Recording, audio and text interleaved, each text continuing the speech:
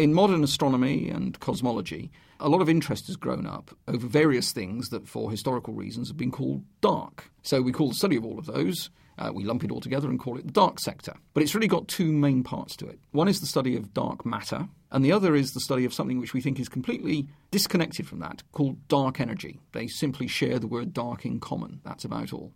I think the dark sector is tantalising for being so unknown that 90-odd% of the universe we know next to nothing about. And that ignorance is somehow appalling, but it's very exciting and interesting.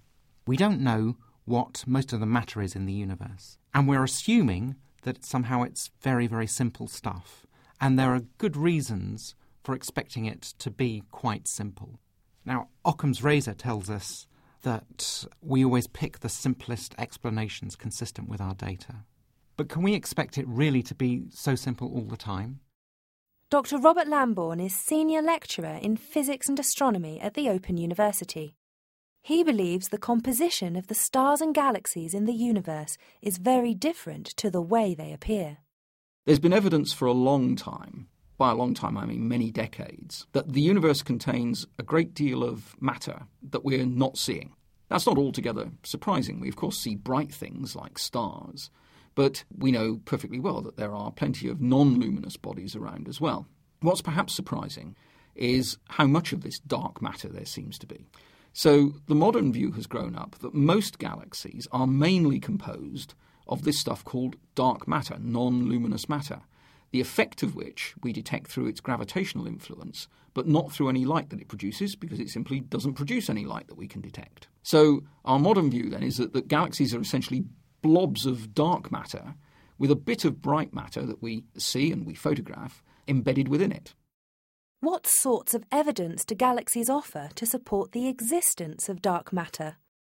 Dr. Stephen Sargent, Senior Lecturer in Astrophysics at the Open University.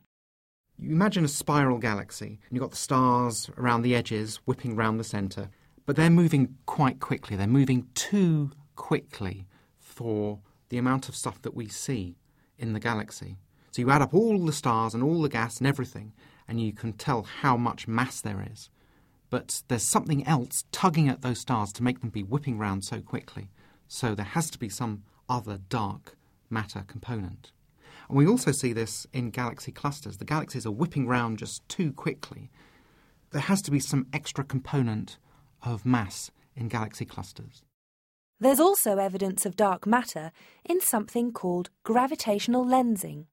This is where you have a foreground galaxy, and according to Einstein's theory of general relativity, it's curving the space-time around it.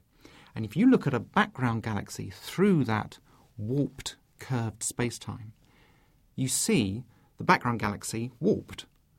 And from this warping, these distortions, you can figure out how much mass there is, and there's more than the total that you see in optical light.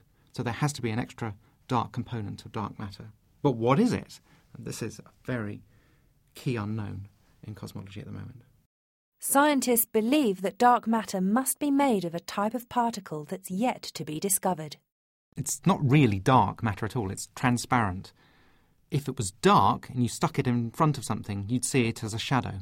But you don't. So in fact it's transparent. And you can't pick it up with your fingers either, because it would just stream through your fingers.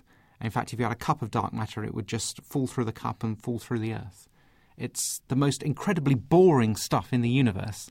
It doesn't absorb light, it doesn't emit light, it doesn't interact with matter. It's incredibly hard to detect. The only thing it seems to do is have a gravitational effect. And it seems to be very simple stuff. Most physicists feel that dark matter is a problem that's just ripe for solution. We have lots of astronomical evidence that dark matter exists. We have lots of speculative theories from particle physics about what dark matter might consist of, what sort of particles it might be, various things that have been suggested to cure problems in particle physics but which haven't yet been observed. And we're living at a time when we've got new tools like the Large Hadron Collider in CERN and so on, that are giving us access to new ranges of energy in particle physics. So most people think that there is some sort of particle out there just waiting to be discovered, probably several particles out there waiting to be discovered. But one of them, which may well be within range of these new machines, is going to be the dark matter particle. Another of the deepest problems in cosmology is a mysterious force called dark energy. We think that the most common form of energy in the universe is actually dark energy, as it's called. This is not the energy of dark matter. It's got no other link with dark matter except that it's called dark something. And what does it consist of?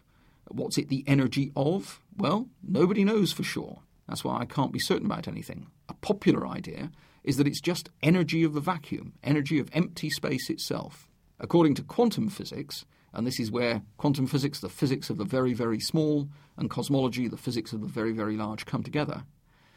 According to quantum physics, even empty space has quantum fluctuations taking place in it which provide it with some energy. And it's that energy of the quantum vacuum, that may be the dark energy. But that's not yet proven. Just how much dark energy there is could be critical to the very future of the universe itself. Dr. Stephen Sargent. The cosmological constant, or dark energy, dominates the energy density of the universe at the moment. But we don't know what the dark energy equation of state is, this parameter W, where W of -1 is a cosmological constant, but W could be some other value. If W is more negative than -1, then we have a very strange future to the universe. It's like the cosmological constant is getting bigger and bigger and bigger. And the consequence of this is the universe starts flinging itself apart more and more violently. What will happen is that eventually galaxies won't be able to exist because they'll be ripped apart. And then the Earth will be ripped apart from the Sun. And then the Earth itself will be dismantled. And then, ultimately, even atoms can no longer exist. And everything just faster and faster, exponentially faster. The universe is ripped apart. It's called the Big Rip scenario. So that would be a very dramatic end to the universe. But having said that, if you make a dark energy equation of state as pathological as that, you come up with problems in particle physics in explaining your scalar field.